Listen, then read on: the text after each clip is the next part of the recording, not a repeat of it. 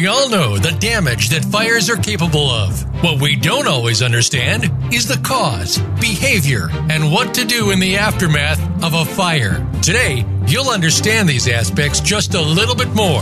Welcome to Speaking of Fire with Mike Schlattman and Donna Ingram. We will give you tips on fire prevention, how to deal with insurance matters, and more. Now, here are your hosts, Donna and Mike. Hey, welcome to Speaking of Fire. This is Mike Schlattman. I'm your host. I am a 45-year plus expert fire investigator. I was honored to be the International Association of Arson Investigators president, so I'm a past president of that. And I'm an IAAI certified fire investigator. And I'm here with my co-host, Donna Ingram.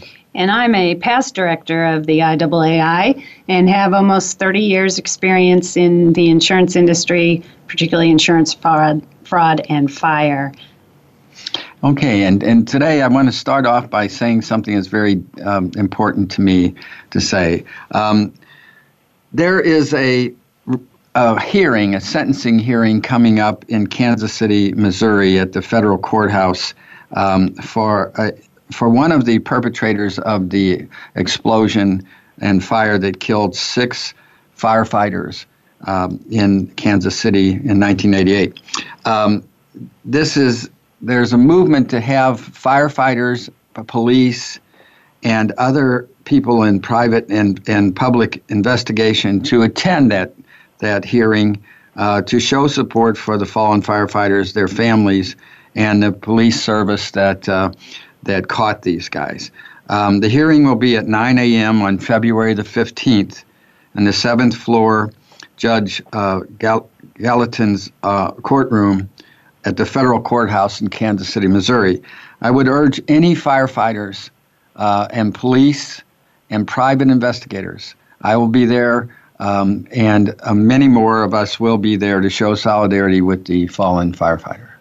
I remember that very well. I was living down in Argentina, and it woke me up. And I was on the Kansas side of the border, and it actually woke me up. And I have had the memorial that one of the firefighters drew a picture of on my wall since that happened.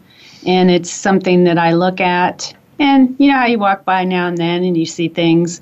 But once in a while, I'll actually stop and really, really tear up, because it's one of the reasons that I've stayed with this, that I have stayed interested in this.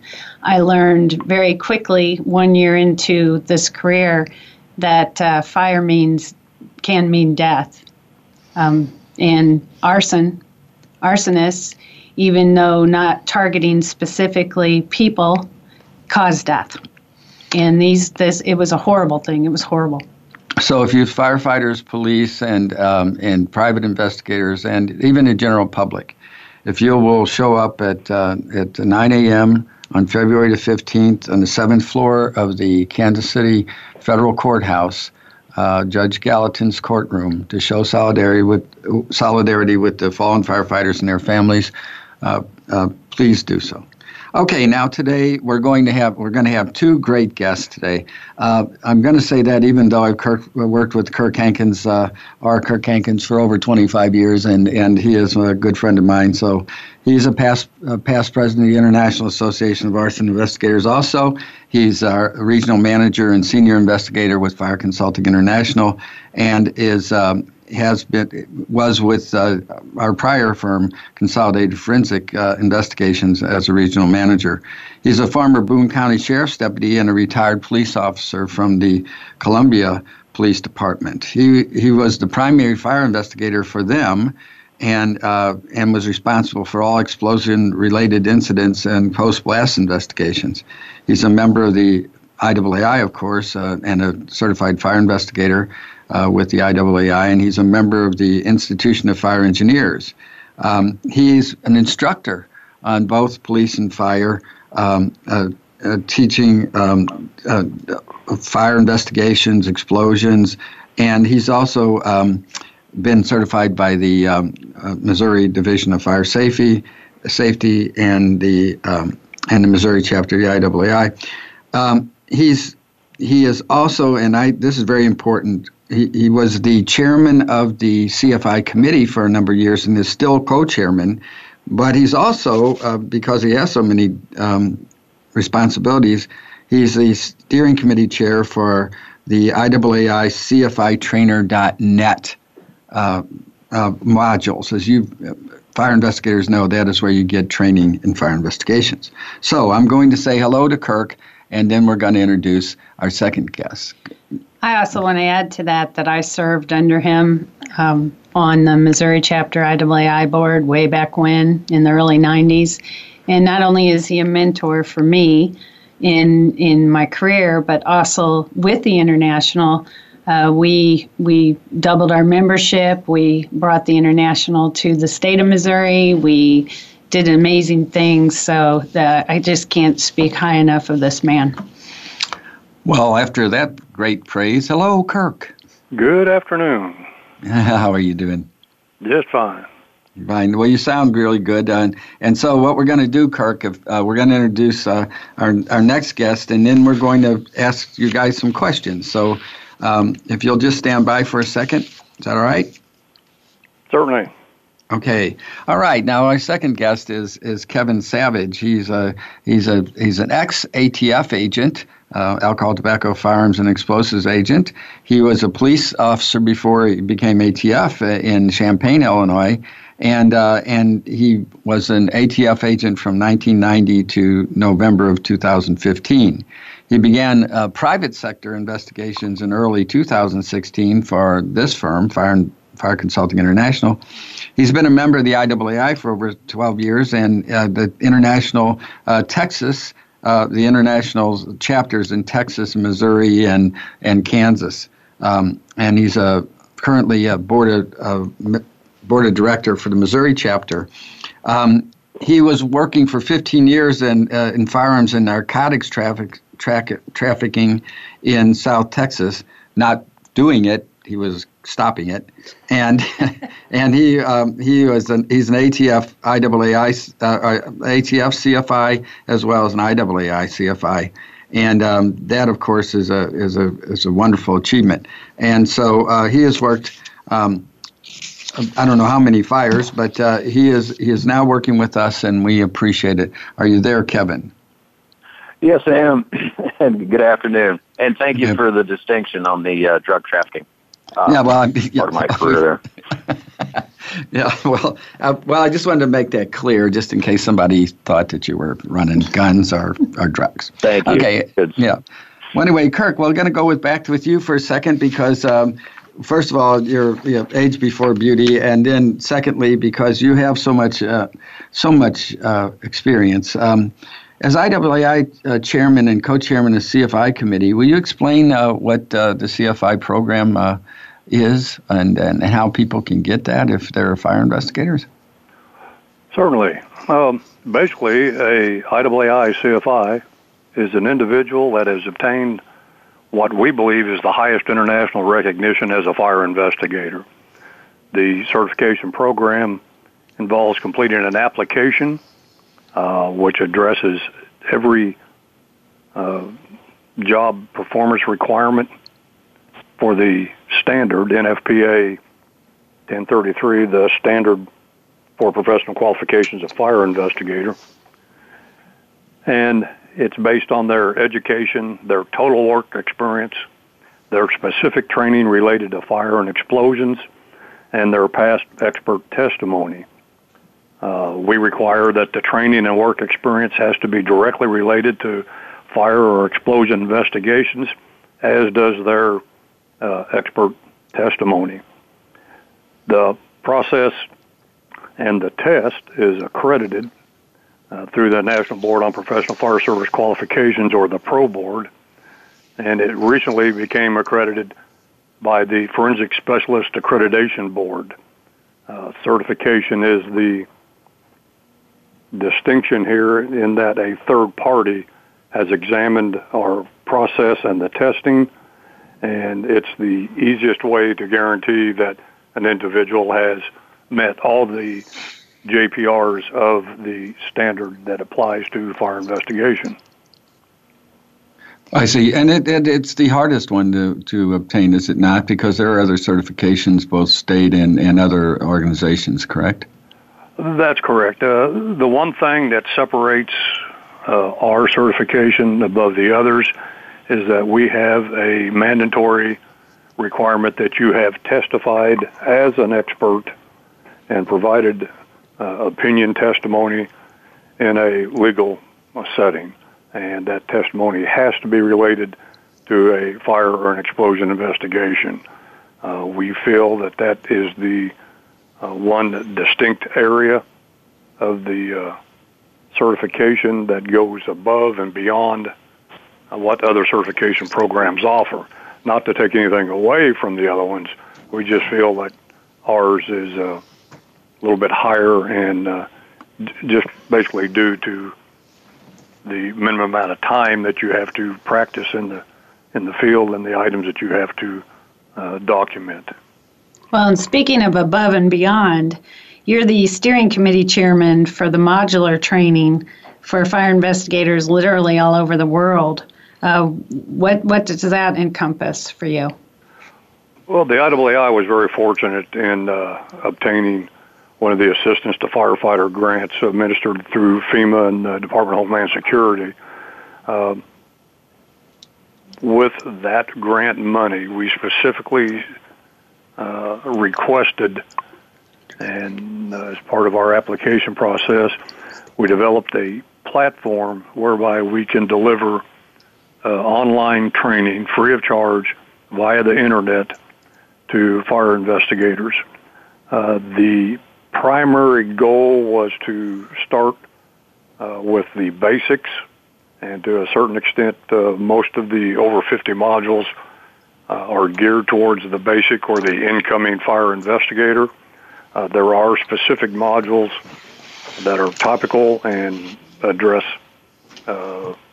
beyond the basics level, but with the economic climate that has existed for the past several years and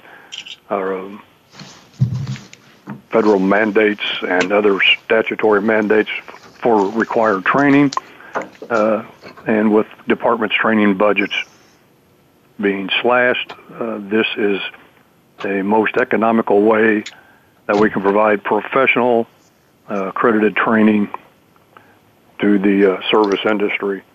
Right. We use subject matter experts that we seek out that assist us in the script writing and the researching that is done. We have a professional production company, Stonehouse Media, that produces all of the modules for us and has technical writers that assist us in development of the various programs. Right, and so, but at the end of those things, you're not an expert yet, are you? You have to continue your training, of course. No, there's no single course that you can go to that would allow you to take the certification exam. As I said, the certification is based on your total life experience, work experience, education, testimony, and as part of the I don't say it hasn't been mandated yet, but I would hope that at some point in the future, most of the professional qualification standards will have something in that that requires recertification training, and that is one of the other items that sets the IAAI certification apart, is the requirement for recertification every 5 years.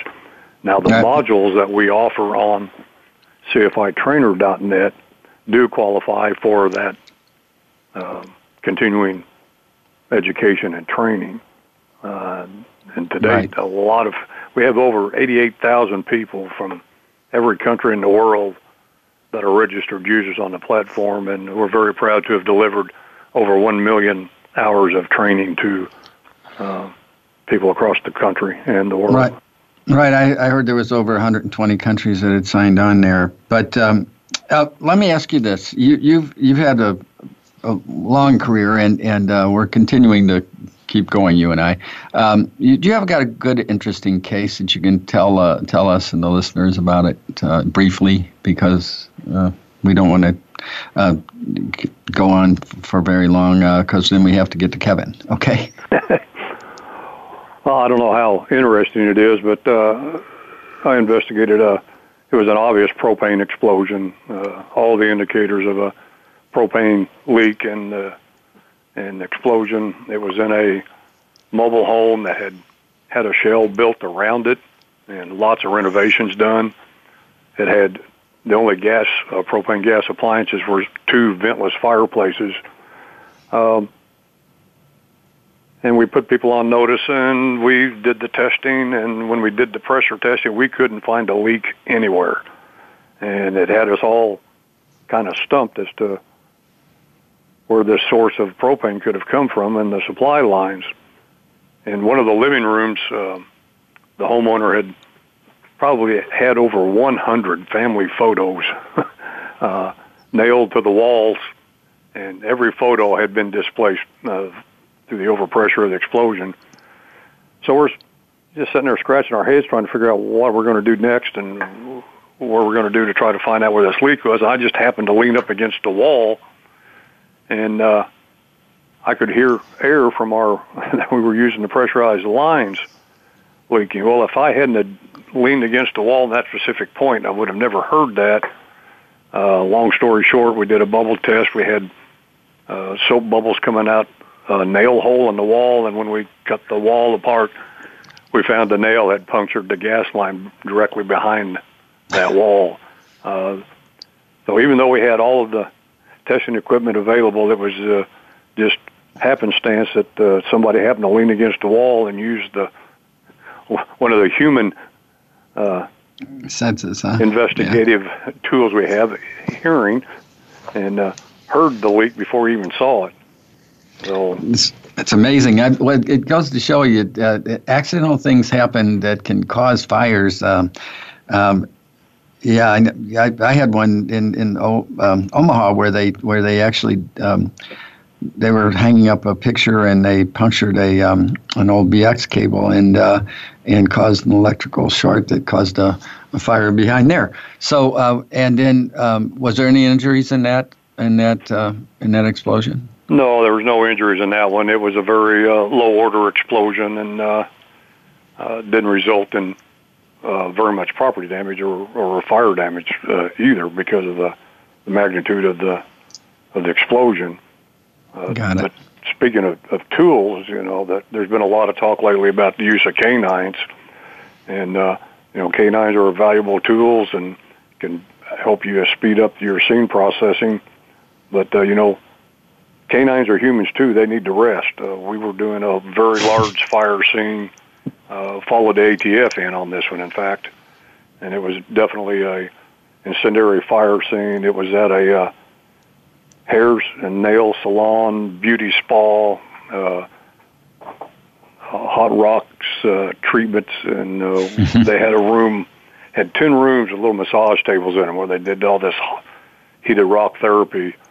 And I'm running the canine through each one of these rooms. She's jumping up on the examination beds and hitting on the sites. And I realized that she needed a break when about the 5th room we got to, she jumped up on the examination table. She alerted to the sign and then took a big dump on the table.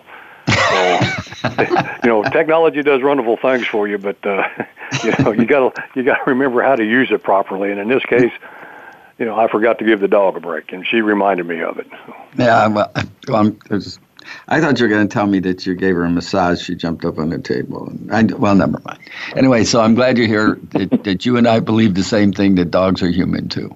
And go ahead. I don't even want to go there. I'm just going to stay out of that one completely. There's nothing I can add to that. I'm just glad it was the dog that did it, not a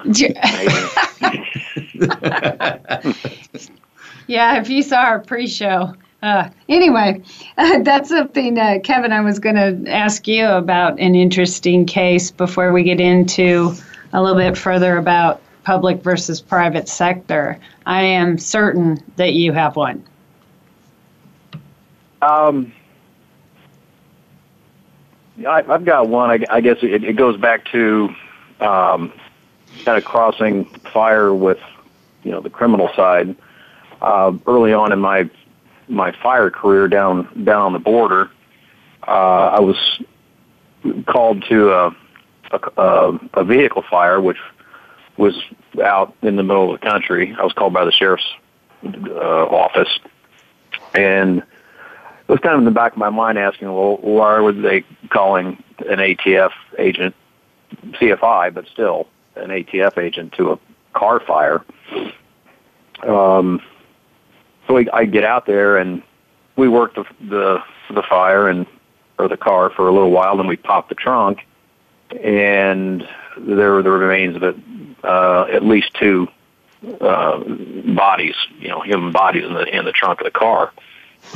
And at that point, it was a fire investigations are important on both sides of the fence when it comes to just basic criminal activity, and then down there dealing with the cartels and how they deal with the people that cross them. It was kind of a sobering event at the time, and also very impressive as to what can happen to a human body given the extent of a full car burn in the middle of the night.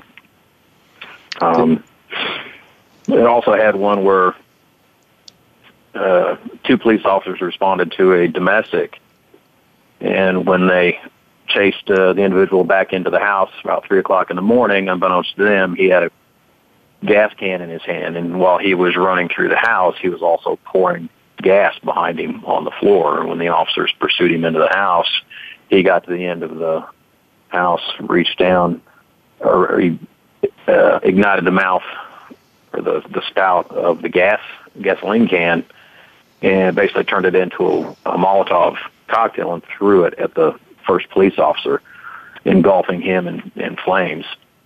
And remarkably, this officer, not even ever being in this residence before, made his way into the bathroom and into the shower and turned the shower on and put the fire out. I mean, he was fully involved. He had gasoline in his mouth, and it was a terrible scene. But we did, over a year, we did a full scene reconstruction, and it took him a year to recover. And he actually participated in our scene reconstruction and burn tests and testified in court against the person who did that to him. And that individual wound up with 2 life sentences for attempted murder of police officers. Yeah, thank you for bringing that one up, because you can actually be charged federally and actually get the death sentence, can you not? If for murder. That is what we were pushing for, but leniency. Again, we weren't satisfied even with the 2 life sentences, of course, but that is the way it turned out, and overall it was a satisfactory result. But it took a lot of work with a team of a lot of people over a long period of time to put it together. Okay, so then, well, let me ask you this now. You have we're an ATF agent, and you worked down in Texas a lot, and the cartels, you brought them up. Did they use fire as also an intimidation factor, or just the severing of heads, like I've heard on watching it TV? I don't want people to think that the entire border is it's just a not nice place to be. But when you work there for 20 years, you see a lot of what most people do not see. And yes, there are, like you just said, heads on posts occasionally. But no, fire is something. Border Patrol would, call the Sheriff's Department or ATF because they knew I was now a certified fire investigator, and there would just be burned bodies laying out next to the river. The reason behind them, we don't know. And then they used. I won't get into the details of some of it, but they would use items to accelerate fires to make sure they got a complete burn of the body so the bodies could not be identified in any way. So in addition to shooting and stabbing, fire is definitely a use for their torture and disposal of witnesses and people who stole from them, informants. We had several informants that would disappear, and we would eventually find them. Right. As a result of somebody finding a burned body. Right, but in many cases they were still able to identify the victims, correct? Because through pathology and stuff like that, teeth matching and stuff like that, right? Yes, because as we know, a body will not completely burn, unless it is, intended to completely burn. So there was usually DNA and other sources of identifying bodies. Right, and so, I thank you for that. Thank you for that information. What we're going to do is we're going to go to break here in a moment, and when we do that, when we come back, we're going to talk to Kirk because he has a lot of he's got a lot of experience as a bomb squad leader, and we're going to talk a little bit about bombs, and then later we're going to talk with Kevin again about that his experience, and also with about his transition from ATF to private, and with Kirk from police to private. So please come back to us at Speaking of Fire.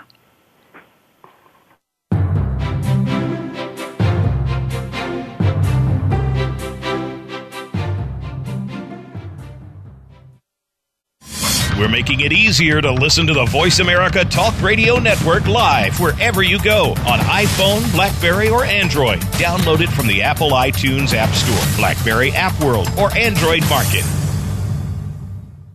Fire Consulting International provides consulting and expert fire origin and cause investigations. Our experienced, certified fire investigators have specialized skills to meet litigation requirements. We also provide peer review of reports for other investigative firms to assure they meet NFPA guidelines and ASTM standards. Educational classes and CEU classes are also provided. For professional investigations, contact Fire Consulting International at fcifire.com or call 913-262-5200. FireAnalysis.net offers cutting-edge, comprehensive programs unique to the insurance industry. Our vendor vetting assures regulatory compliance with the Sarbanes-Oxley Act, NFPA guidelines, and ASTM standards. We ensure that investigators' reports are in compliance with those standards. We also offer comprehensive programs to assure compliance with your company guidelines. Please contact FireAnalysis.net. That's FireAnalysis.net. Now you don't have to stay linked to your desktop or laptop. Take Voice America on the go and listen anywhere. Get our mobile app for iPhone, BlackBerry, or Android at the Apple iTunes App Store, BlackBerry App World, or Android Market.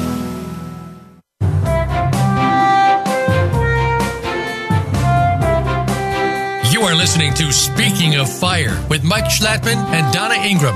To call in to today's show, please call 1-866-472-5788. That's 1-866-472-5788. You may also send an email to connect@speakingoffire.com.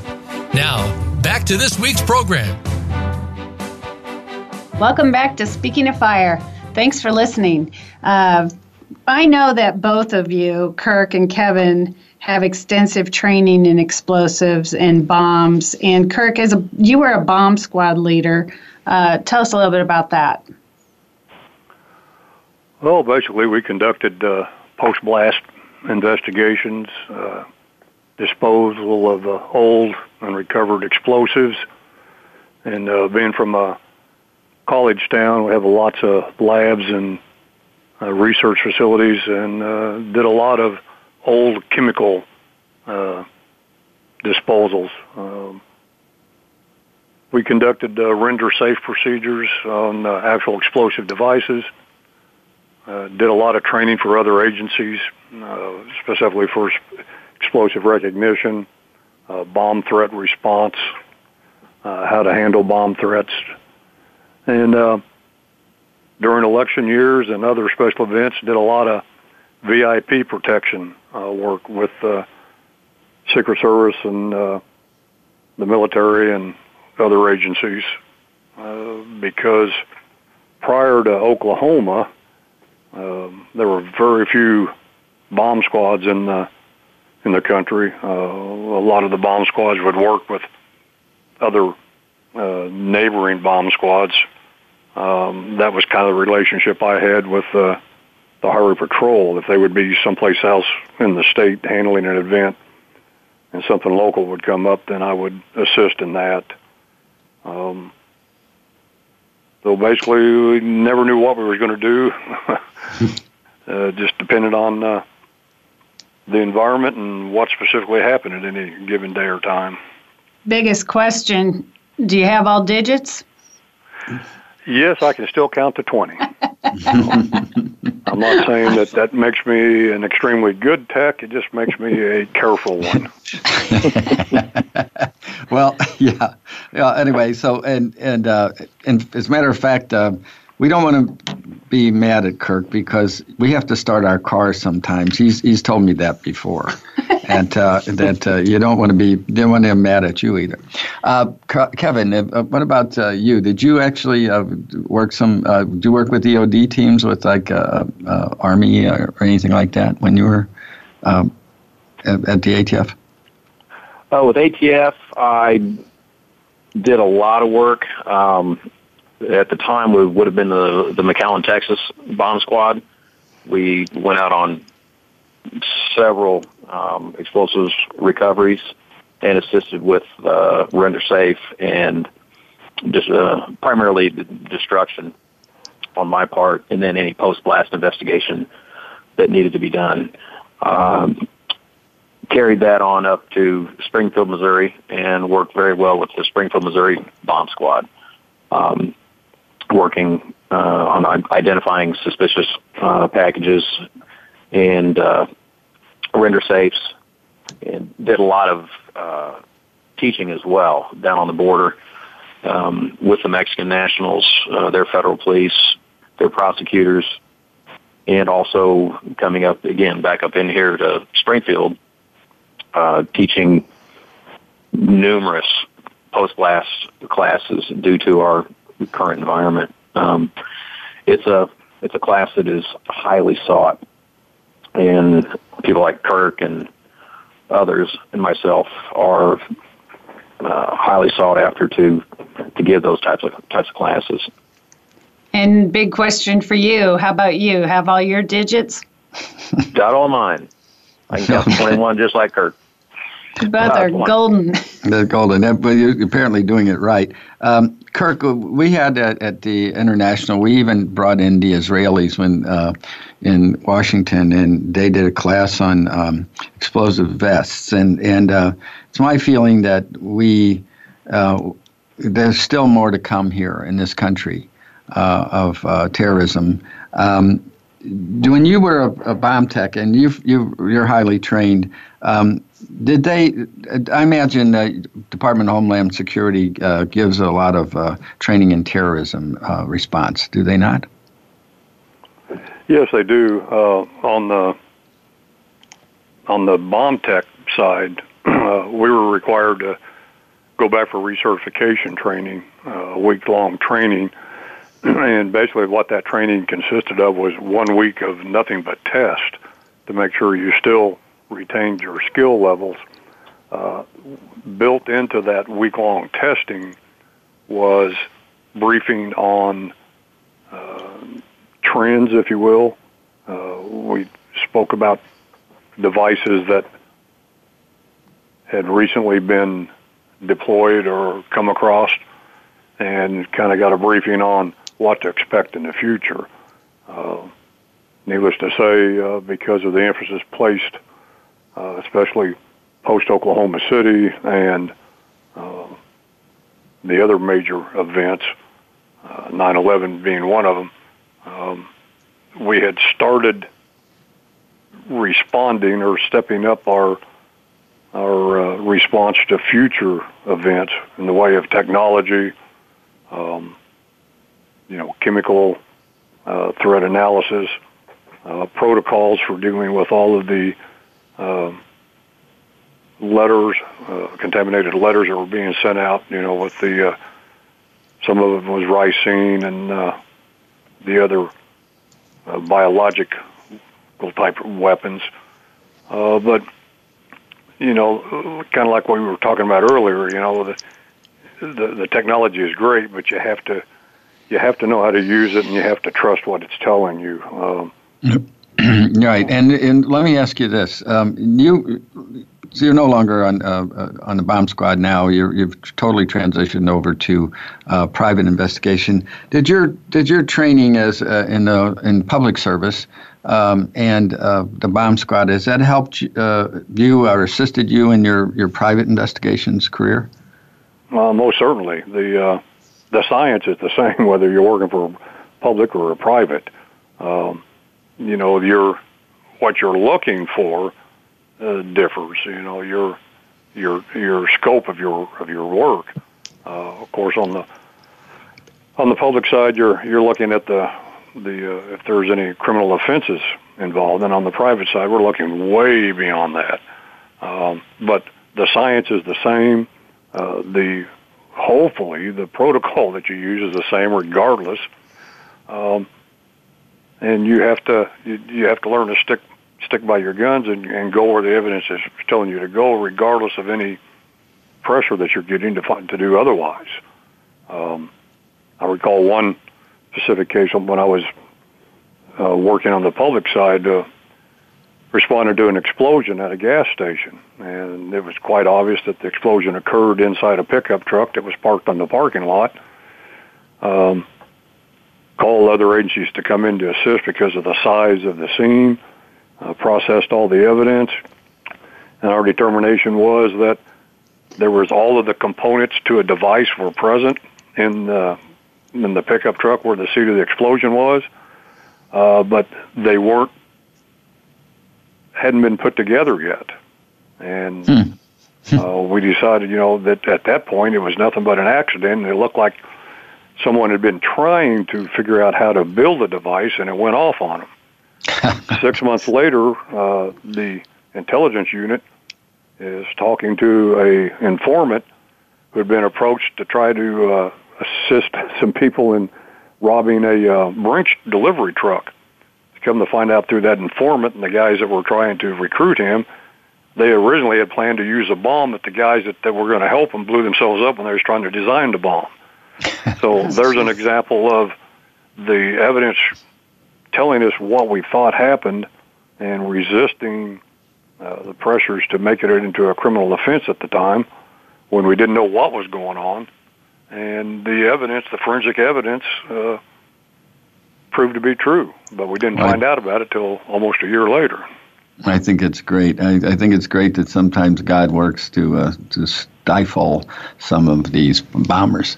Well, I want to both self-adjudication there as well. Yeah, we kind of like that. You both, basically, most of your career has been as essentially first responders, in that you're saving lives, property, you're going after criminals and going after prosecution of criminals. Talk to us about being a private. Who hires private investigators such as yourself? Go ahead, Kurt. Well, our major clients are insurance companies, whether that be the claims manager or the adjuster or someone from the company. Private individuals will also hire us when they want an opinion about a fire loss or a boat explosion or a fire in a vehicle. Businesses will hire us if they've been the victim of a fire, and of course, attorneys either working for on the civil side of things through litigation and subrogation actions, and for attorneys that are prosecuting and defending people who have been charged with a crime. Usually, it's an adjuster that gets a hold of us, and it may end up being reassigned to subrogation or the other legal, in-house legal attorney. So who we report to might change from, and that might not be the person who initially hired us, but basically anybody that is interested in finding the cause of a event, those are our potential clients. And keeping that in mind, Kevin, what have you seen is the biggest difference between, say, report writing between private and public?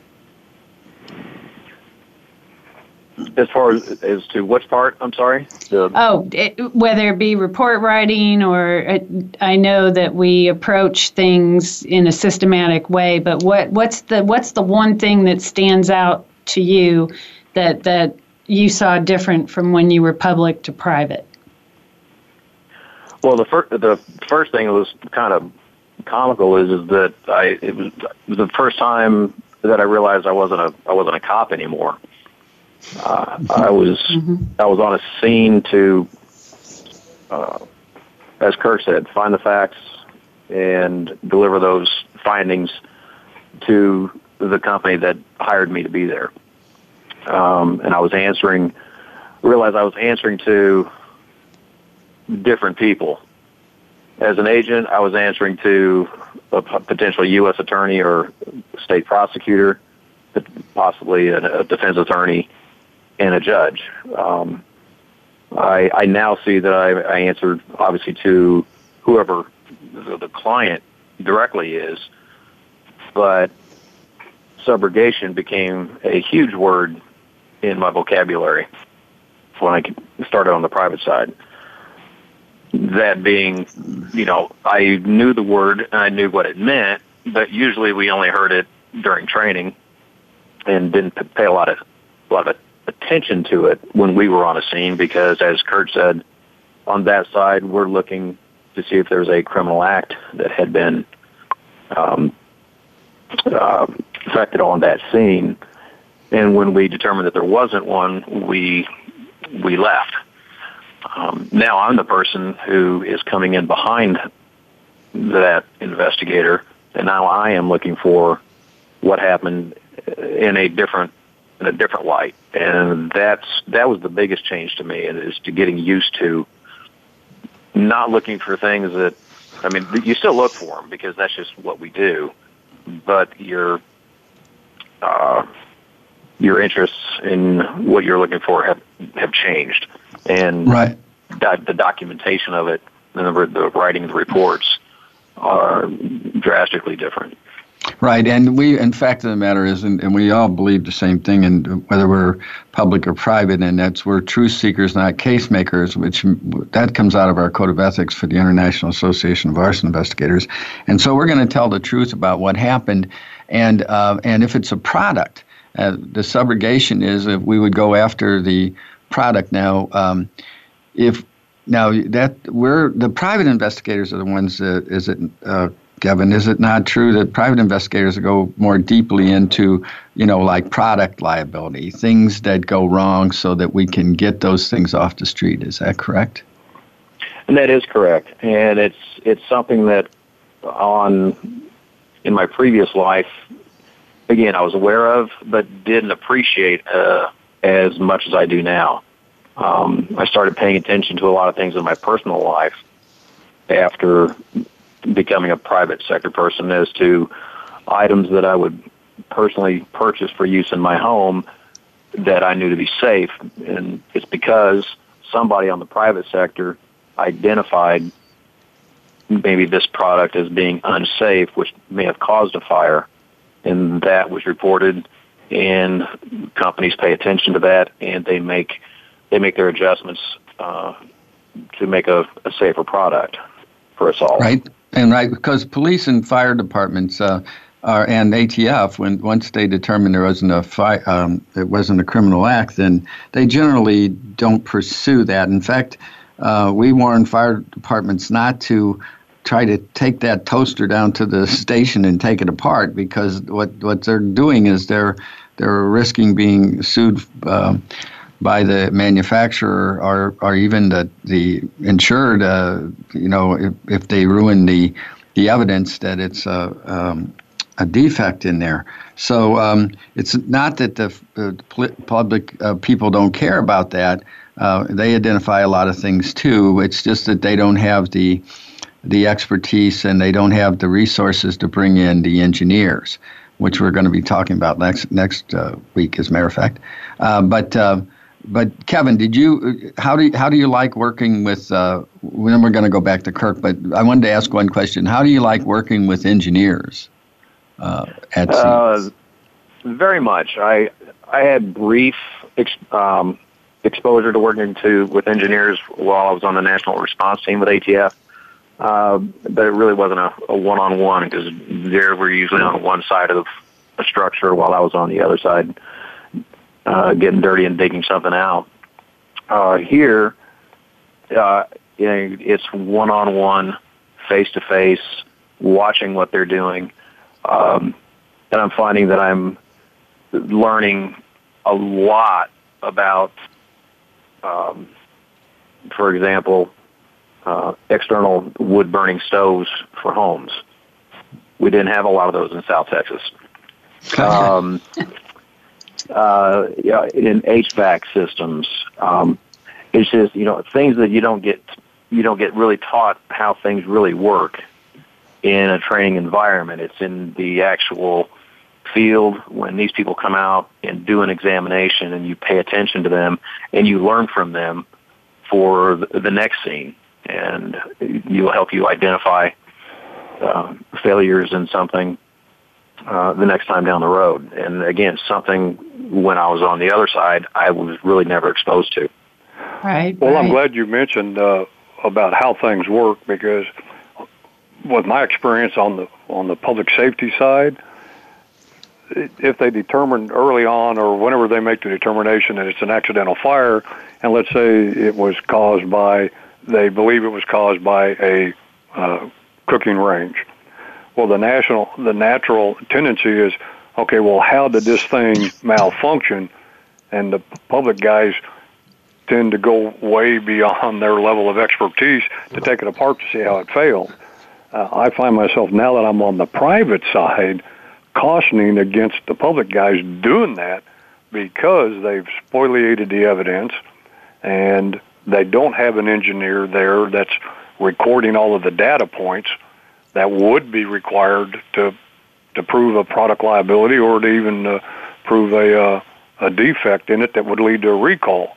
So while the natural tendency is to find out why this happened, even though it's an accident, it's hard to overcome your natural instincts and leave it alone, because I said, look, I'm going to bring an engineer in, and you're more than welcome to come back when we do this investigation if you want to learn what went wrong with the thing.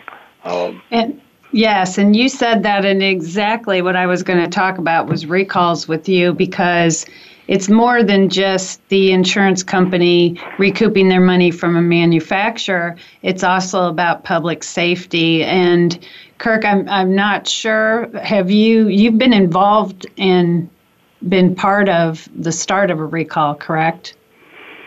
Yes, and in fact, several years ago, through the International, we did training programs for the Consumer Product Safety Commission, CPS, field investigators on when they initiate a file to look into a potential recall order, where can they go to get sources of information about previous fires with, for example, the halogen torch lights that when they first hit the market, without any shields on the top of them, they were starting fires, accidental fires, but they were still starting fires right and left. So we were, through our governmental liaison officer, Mr. Steve Austin, CPS reached out to him. He put him in touch with the IAA. We actually did a training program for them on where they could go get more information about fires with specific products. And we all know, of course, that led to recall investigations. And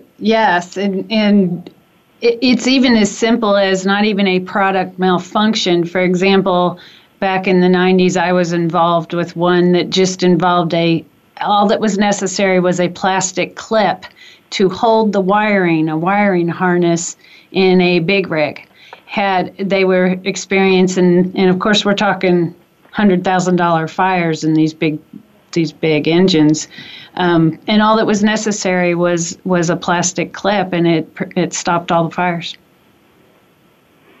Yeah, when the engineers design these things, the lack of putting a clip on, that could be a design problem or definitely a product liability issue. In the case with the Torsi lamps, it's just a metal shield with an open top. And is it a poor design? Well, who knows? But the problem is that bugs and dirt and things were getting thrown into that lamp that were then being ignited by the halogen light that was inside. And the simple solution was just to put a little shield over the top of it to prevent that from happening. Saw it. We're kind of seeing the same thing with the wood-burning stoves. We used to not have an insulation shield around those. And due to the number of fires and the private agencies and insurance companies reporting the cause of all these fires, then the HVAC and the codes agencies started not really a recall campaign, but they redid the codes to include the insulation shield around high-temperature exhaust flues. Yeah, I think that's terrific, too. We've been lucky in our careers, and particularly with the company you and I are with. We had the Ford F-150 speed control, the activation devices. We had the Chevy ignition control, and the National Highway Safety Administration also does recalls on vehicles, of course.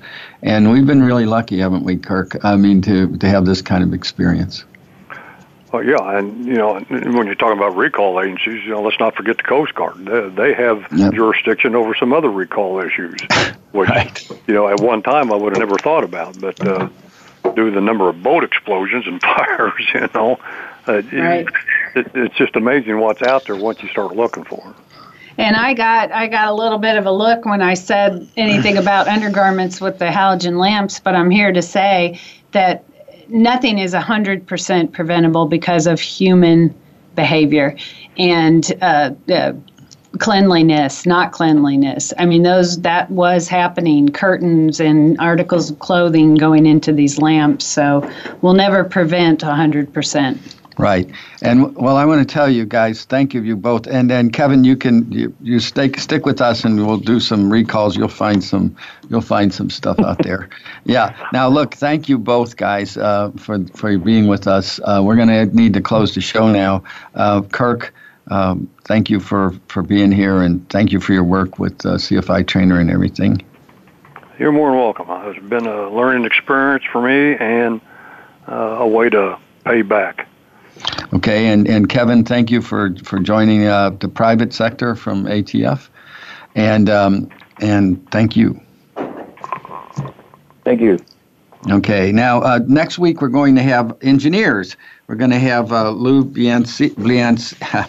I knew I was going to mess that up. Valencia, who's an electrical engineer, and Kyle Minden, who is a mechanical engineer, and they're going to talk about how they examined fire scenes with us. And things that have developed, like Lou developed a fuel ignition matrix for fire investigators. Please join us next week for Speaking of Fire. Be safe out there.